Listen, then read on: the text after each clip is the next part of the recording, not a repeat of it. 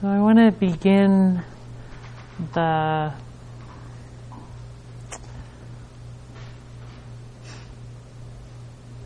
weekend and this investigation that I'll weave through our time of finding contentment, and particularly in the complexity that is part of our daily and even moment-to-moment experience.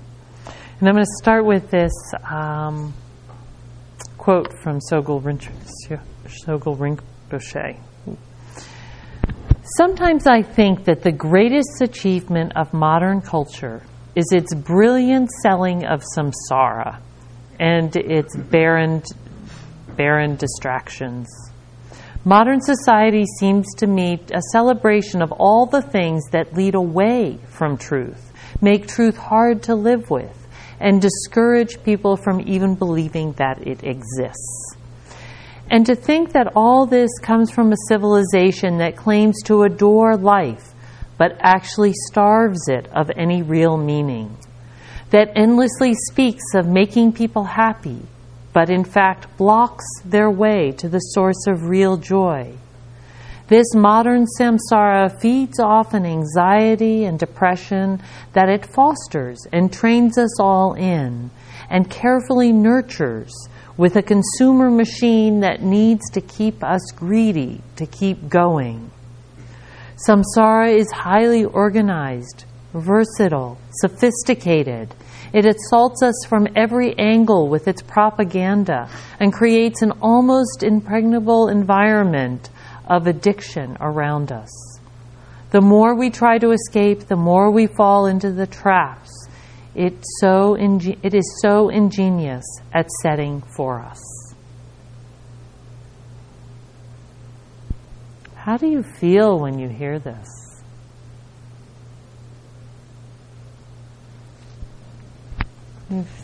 Does it feel hard to hear, and yet there's some truth in it that you can feel?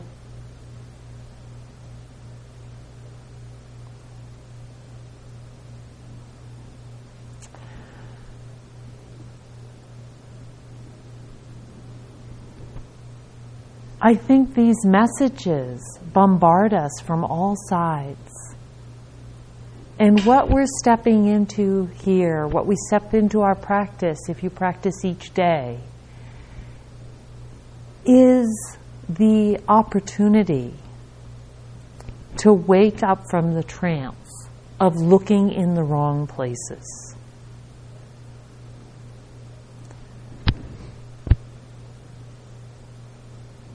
We think that we're going to find satisfaction. And many of you are here because you already understand that you're not going to find satisfaction in all this mirage that is put up in front of us. That all these different things are somehow going to make us happy, give us ease. That somehow we're going to get enough enough things, or even get ourselves to be right. I mean, the amount of money you can spend on self-improvement is just as much as you can spend on getting things. And that somehow if we can get all those things put together, that we'll be happy. And it's an invitation that leads us only deeper into it, that leads us only deeper into suffering. And what we're invited to in this practice is a different kind of refuge. Not the refuge, this false refuge that is offered. And you can check for yourself. I use that strong language, but check for yourself. Does it feel like a false refuge to you? I would guess it does feel like a false refuge, or you wouldn't be here.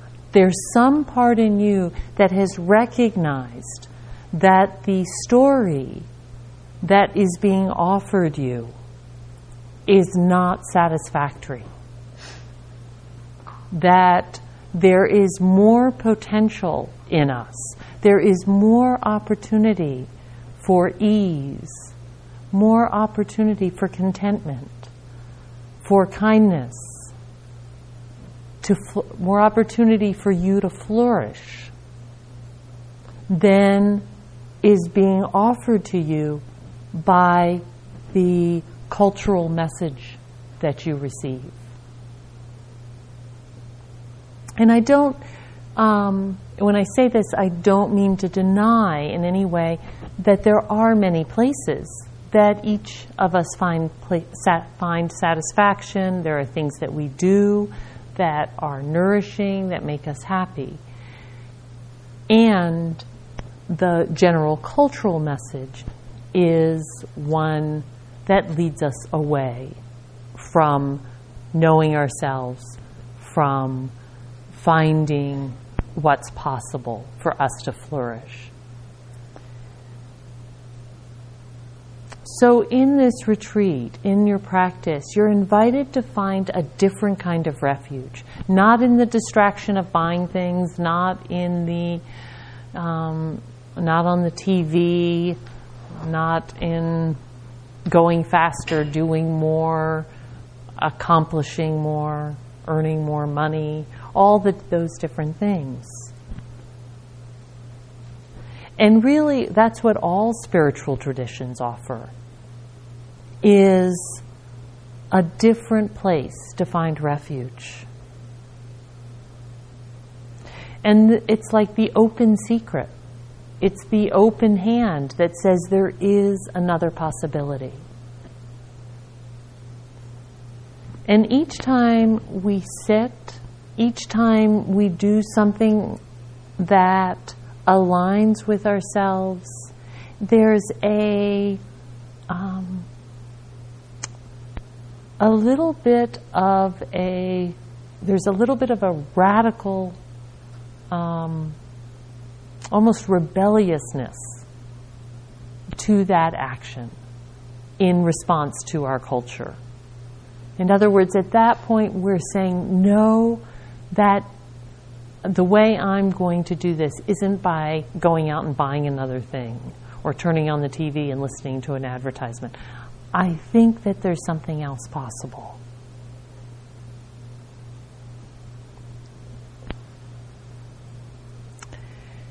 And what we're invited to, what we're turning towards, is what is already here.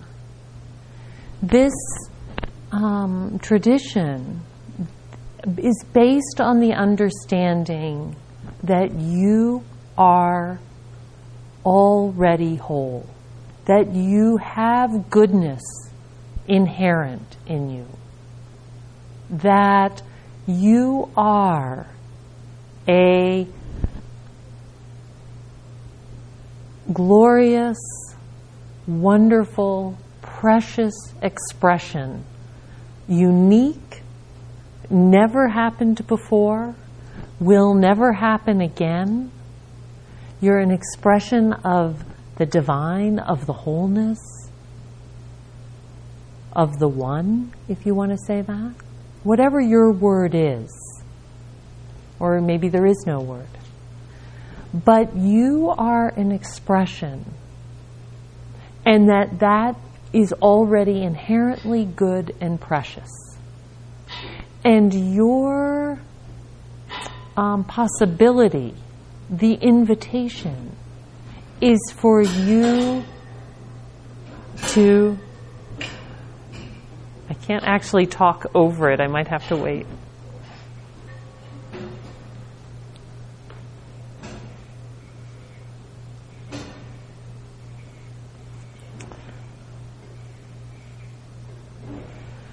It's the invitation for you to discover and to come into intimate contact with this wholeness that is already there in you. That there's already an intrinsic freedom that is in you. an enoughness, a peace.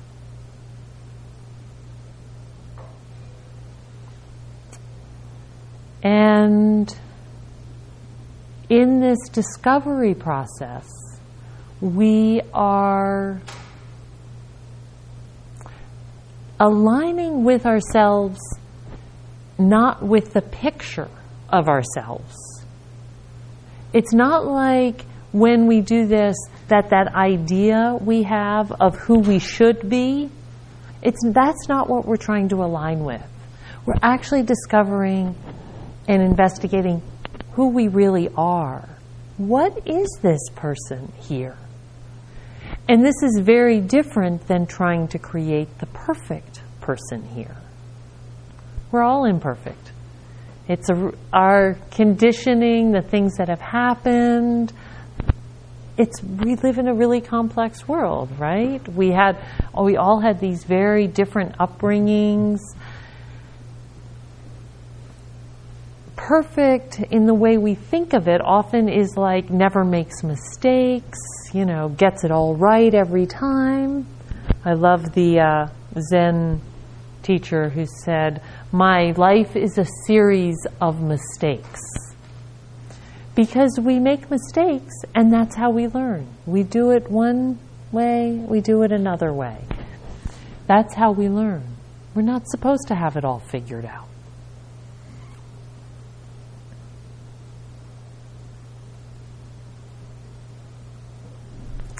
It's this process of turning back and looking in the mirror, looking at our own face. Here's a little poem from Dana Faulds called "Walk Slowly." It only takes a reminder to breathe, a moment to be still, and just like that, something in me settles, softens, makes space for imperfection. The harsh voice of judgment drops to a whisper, and I remember again that life isn't a relay race, that we will all cross the finish line, that waking up to life is what we were born for. As many times as I forget, catch myself charging forward without even knowing where I'm going, that many times I can make the choice to stop, to breathe and be, and walk slowly into the mystery. Walking slowly into this mystery that starts right here. Right here. And what I've been speaking, these words, these last little patch of words, what I'm pointing towards is what can be called taking refuge in the Buddha. Now, when I say take refuge in the Buddha, you might think of the Buddha who lived 2,600 years ago. True. But Buddha means awake. You can't take refuge in just that he woke up. But you can take refuge in your own potential to wake up. You can honor this possibility, this aliveness that is already here.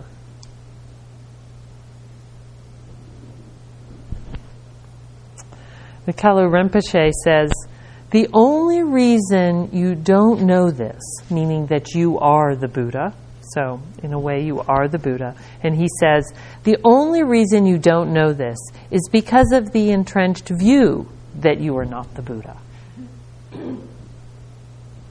If we dropped the idea we were not the Buddha, not awake, we would awaken. That sounds like too simple to be true, doesn't it? Really? But if you think about it, there's a lot built into this idea that we're not awake. There's an I, that's first of all some person here that has all these identities, all these things, and the idea that we're not awake, that we're supposed to be something other than we are, and that we have all these concepts. Very, very simple, profound statement, he said. but it might be true.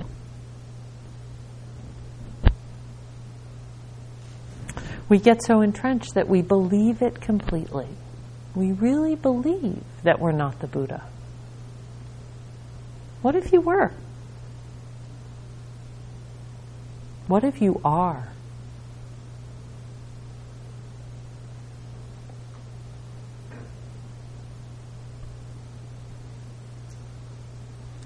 What is your actual experience in this moment? So just check what your experience is in this moment. Do you think it would be different if you were awake? If you actually know your experience? Or do you know that you're not awake by what you tell yourself about your experience? When you tell yourself, oh no, this isn't the experience I would have if I was awake. That's how I know I'm not awake, because I just told myself I'm not.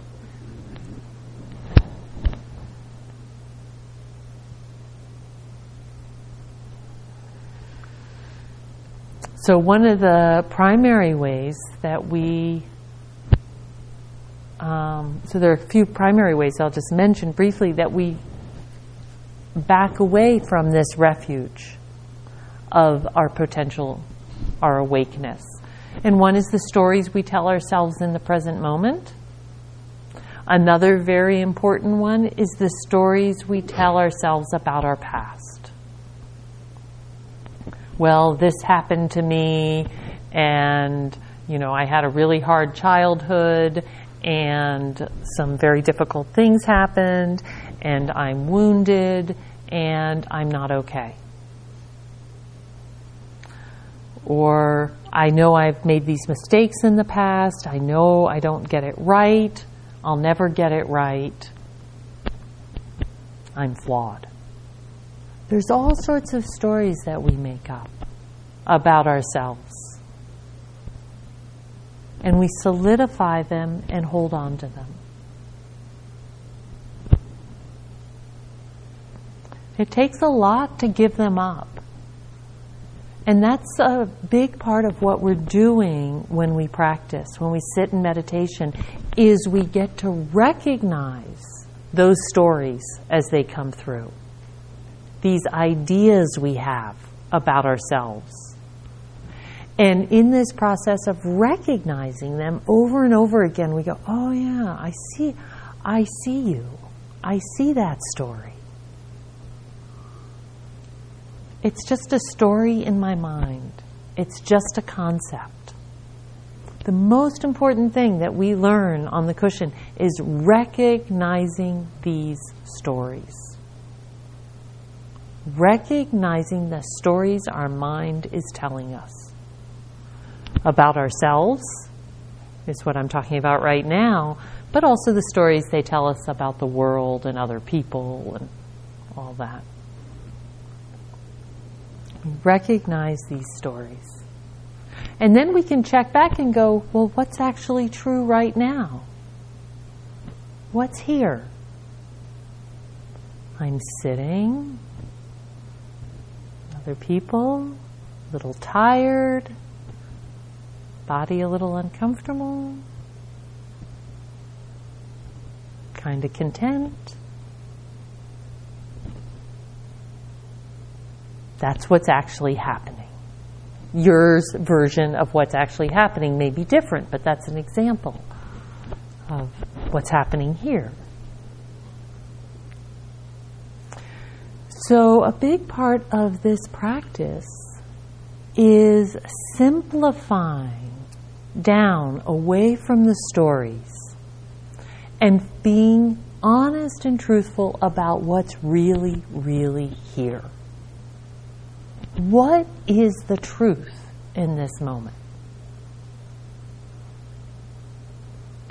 And it's funny, we have a lot, the same complexity that exists in the outside world, that's all around us. The stories we tell ourselves are equally complex. And in fact, sometimes it's like, really? It's that simple? You know, it can be this simple, that this is what's happening. Yeah, it can be that simple. As Munindraji, a wonderful teacher of the last century, said, simple, but not easy. Simple, but not easy. We get very caught up in our stories, and we believe them on many subtle levels. We tell ourselves all sorts of different versions.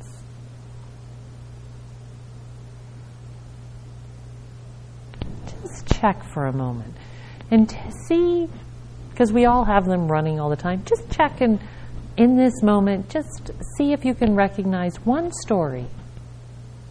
Or maybe you'll get 2 or 3 or 5 very quickly. One story you tell yourself about yourself, that you're telling yourself right now. You don't need to dig and go into some distant time.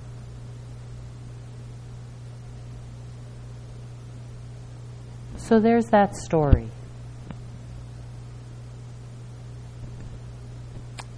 Who would you be without that story? Who would you be without that story? What happens when you drop it? Is that possible?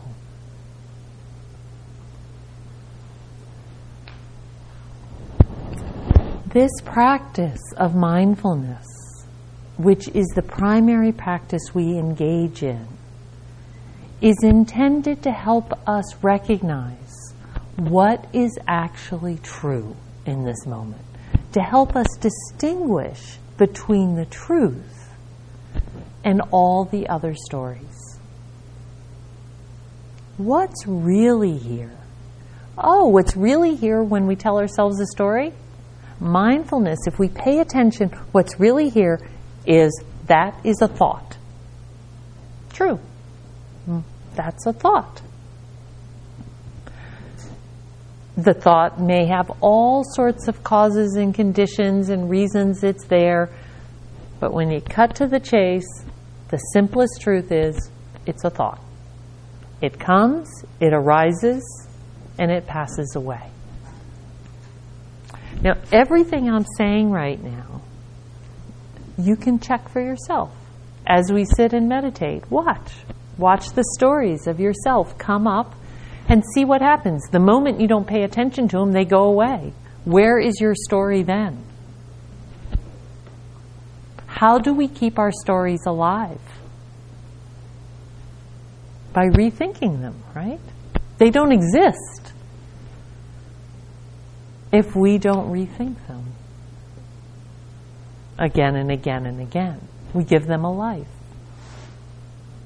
Kind of amazing, isn't it? We keep a lot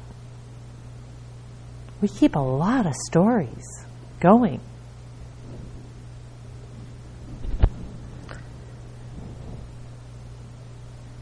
It's not your fault that you have these stories. It's not that you're failing in some way. It's not that you've done something wrong, or that, the reason I'm speaking about this way is that we all do it.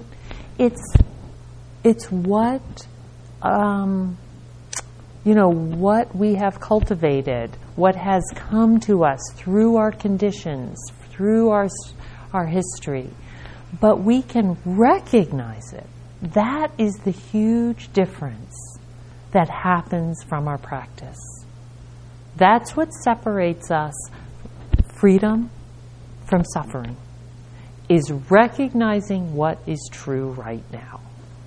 So I can tell you a little thing. For a long time, I've had this story about my mom. I had this story because when I was in junior high and high school, I was very independent. My mom didn't, and she gave me full independence. And that independence had some sides to it. I mean, it included that I had to buy my own clothes, and I didn't really have money, so I did it at the thrift store. It wasn't a mom who gave me a ride anywhere. I didn't have any curfews. She usually didn't know where I was. I had a lot of I was pretty much on my own. I did have a house and shelter, and for a long time I had a story about that my mom, that she kind of in her way was disinterested, kind of lost interest in me as a person. In a way, I felt abandoned. And then I did a little bit of, I would watch this story, it came up a lot. And then at some point, I realized my mom's been dead for a long time, so I haven't been able to ever talk to her about this. And at some point, I was able to talk to my dad, and he told me about when I was young, that my mom was just a stay-at-home mom, and she took me to the park every day, and and he sort of said, this is what it looked like, and I went, huh. Interesting that part of the story I didn't pay attention to. It was this later part and then as I started to think about it, I realized that my mother and I created that circumstance together.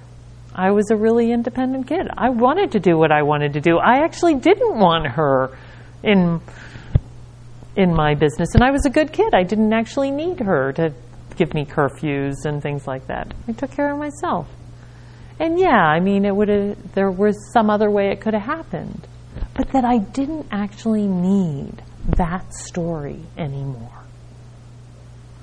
Can you feel? And without that story, there's a whole different history. That history isn't the one that I thought I had.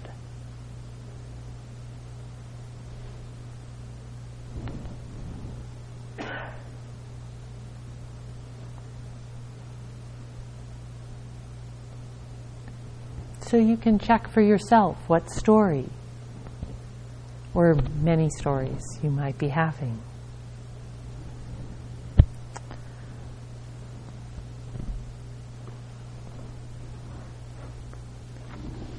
This taking refuge in the Buddha that's here. Now, it is true that in taking refuge in the Buddha, we can take refuge also in the inspiration of the Buddha who lived 2,600 years ago and was fully awake. It's very inspiring.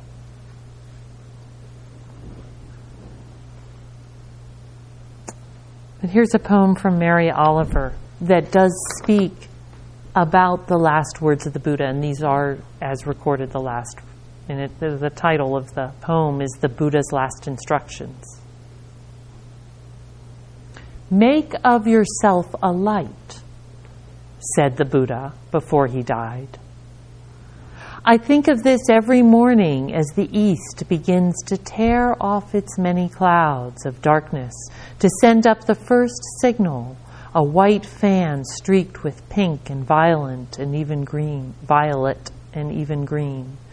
An old man, he lay down between two sala trees, and he might have said anything, knowing it was his final hour.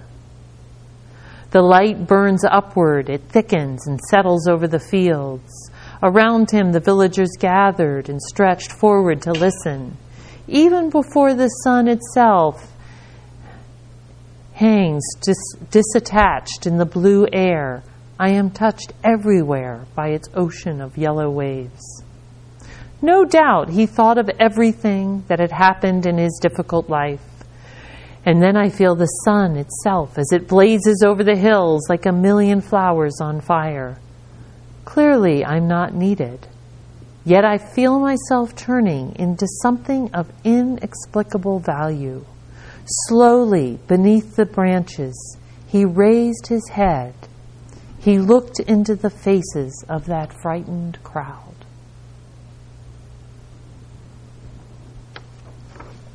The Buddha, when he was dying, one of his primary, his cousin and primary attendant, Ananda, asked him, well, so, who's going to lead us after you die? Who's going to, be the head of the ship. He said, each of you, be a light unto yourself. I tell you this because it really points to how much the Buddha really believed in each of us.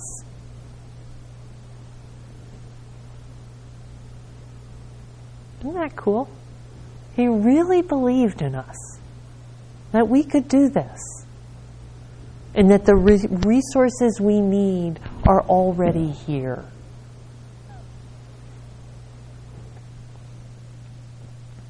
There's a phrase that I like. A teacher is someone who points you back to yourself. A preacher is someone who points you to somewhere else.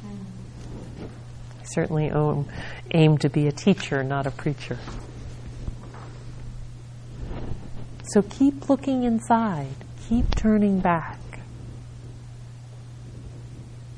Nurture the mindfulness and attention that allows you to look back, to look inside.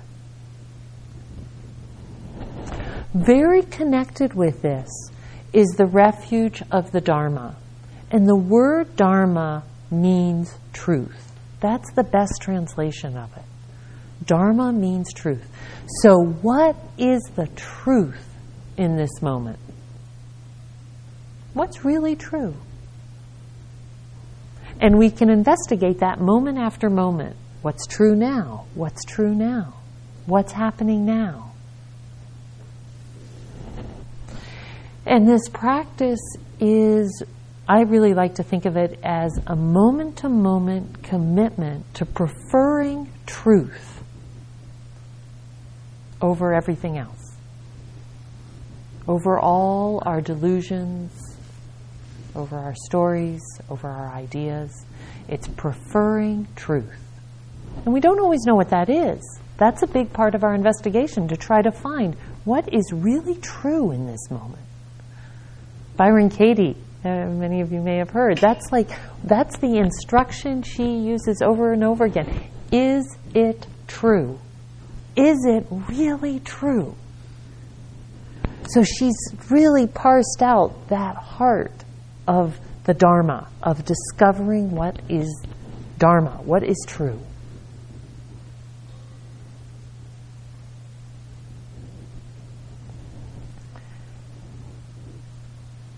And yet it can be quite simple. Just to be with the moment as it is to be with the truth. To allow each moment to unfold without altering it, trying to make it different, having an opinion about it. How many moments unfold where you don't have an opinion about how that moment is? That's the invitation, to just let the moment be as it is.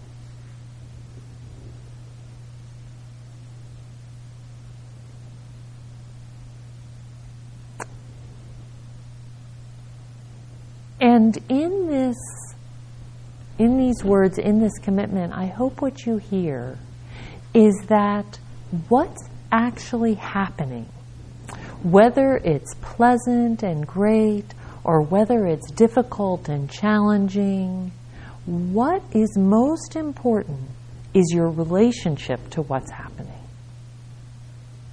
Are you willing to be with it as it is and recognize that it's true? So you have a difficult day at work. Okay, what's a difficult day? For each of us it might be different. A difficult day for me when I'm home at my office means that the computer won't do what I want, the telephone battery runs out, my office is too cold, whatever. And I can go, this is difficult. I'm not doing what I thought I was going to do today and get this stuff done. This is difficult. I'm okay. And that's kind of the warm-up for what's really difficult, right? My body isn't doing what I want. Somebody I love is in pain. or somebody I love is dying or has died. Those are the really challenging places of the difficult. Sitting on the cushion is the warm-up to all of them. Sitting here and it's 5 minutes, it seems like forever, more for the bell. And we go, okay, so can I have a relationship to what is difficult that is non-judgmental, that has a willingness to be with what's true? What would that be like? To be with what's here with an attitude of kindness and acceptance. Not that you can't change circumstances. People, this is a place that we can get confused. If you can change it, you can. You know? It's okay. If you can, if you're sick, it's a good idea to do everything you can to get well. Sometimes you can't, right? You just have to, that's the truth. You're sick, and it's unpleasant. And how can you be okay with that? That's the truth in the moment. And actually, the truth itself is a refuge. Yep, this is difficult. This is hard.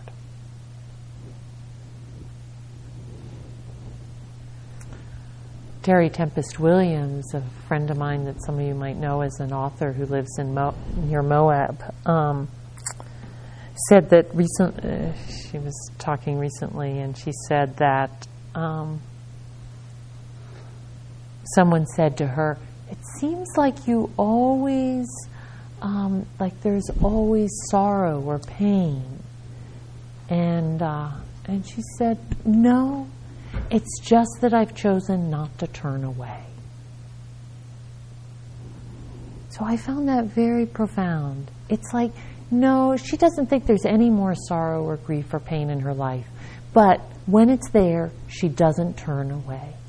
She's willing to look it in the eye and say, wow, this is painful. This is hard. And this can be true of states of mind, of physical conditions. This is the truth. This world is not a simple, straightforward, pleasant place. There's discomfort. This body. Have you ever noticed? I mean, just let it sit still. You'll try this for 30 minutes, and discomfort will arise. You know, it's actually not a particularly comfortable vehicle, and it's the one we got.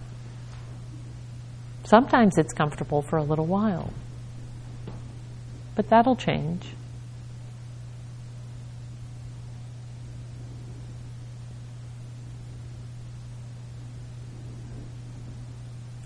So it's going to have discomfort.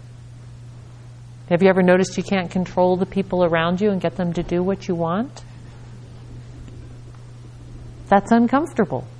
That's going to happen. Can you be with that truth? With a sense of ease? Yeah. Didn't work out the way I had planned.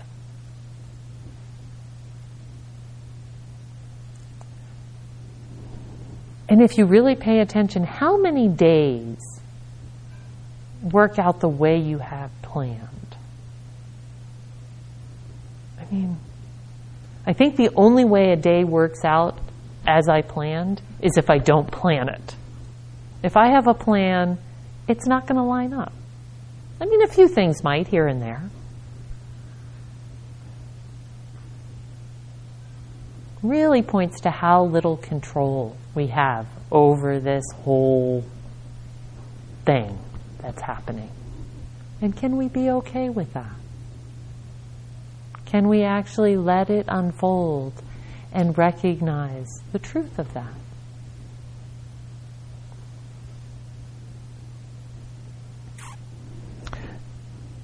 So I'll just say the third refuge that is really helpful, and we're here together in it, which is Sangha, each other.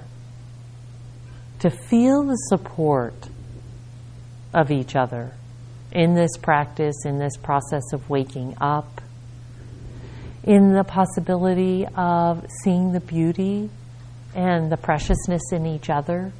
We can sometimes in that see the mirror reflecting back to us of our own preciousness. And sometimes other people recognize it in us, and that's how we see it in ourselves, is from the mirror they hold up.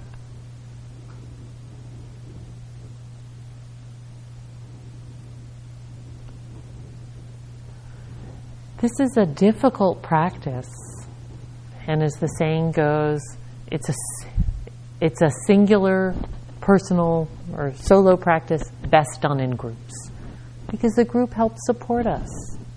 We feel nourished, and we can feel nourished. And I want to say that if you don't feel that right away, if this is new to you, that's okay. Some people find that the support of the group, they really feel it right away, and some people grow into it. I noticed for a while, my whole first period of practice, I was in so much discomfort and pain with the whole thing. I hardly noticed there was anybody else in the room. You know, I was just in here. I do remember very strongly the first moment when I really felt the support of other people. I'd been on many retreats, and this was like about 3/4 of the way through a month long, and I was really uncomfortable. I was having a really hard time. I was emotionally distraught. And then I remember standing at the entryway to the hall, and there were 80 or 90 people in there. And I remember just going, okay, if they can do it, I can do it too. And I really felt the support of doing it with other people. Because if those people hadn't been there, I'd have been done. I was over it. But there was something about the other people that really gave me the courage. They gave me that courage in that moment to keep going. So one thing you can feel sometimes when you're sitting here is, even if it's going hard for you, just you sitting here might be lending courage to the person next to you and the person behind you. And the fact that it might be hard for you even lends courage to another.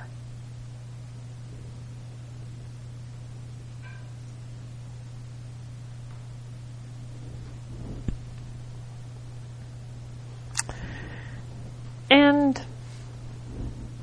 as we do this practice, as we point towards these refuges, it's not like something, it's all supposed to look somehow awake and true and collected. So here's a little story. So this guy walks up the mountain, up the big mountain, up to the top, to where the guy in the little white lungi, white diaper is sitting in his cave, in his hut or his cave up there, and gets to the top and he says, "Hey Guru, I've always wondered what you guys do here on top of the mountain." And he says, "Well, at sunrise I get up and eat a handful of parched corn and start meditation. At noon I eat a handful of parched corn and go back to meditating. At dark I stop and eat another handful of parched corn." Fantastic. What do you meditate about? Hot dogs, banana splits, espresso, chocolate-covered raisins, pizza, French fries, and so on. So these minds are completely out of control. Eat your parched corn, meditate, and see what happens.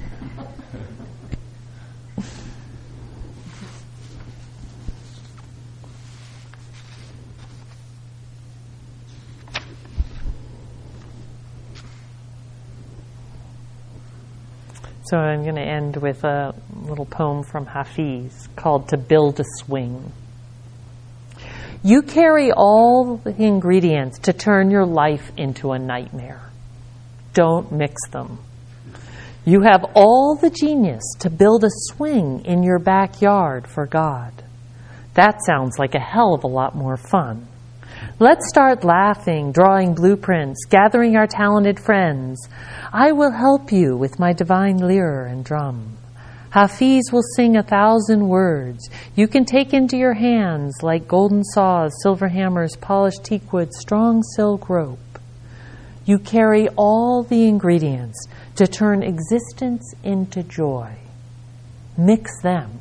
Mix them.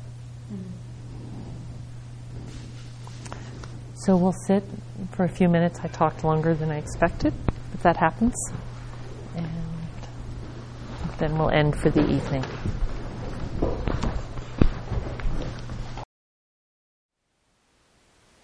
Thank you for listening. To learn how you can support the teachers and Dharma Seed, please visit dharmaseed.org/donate.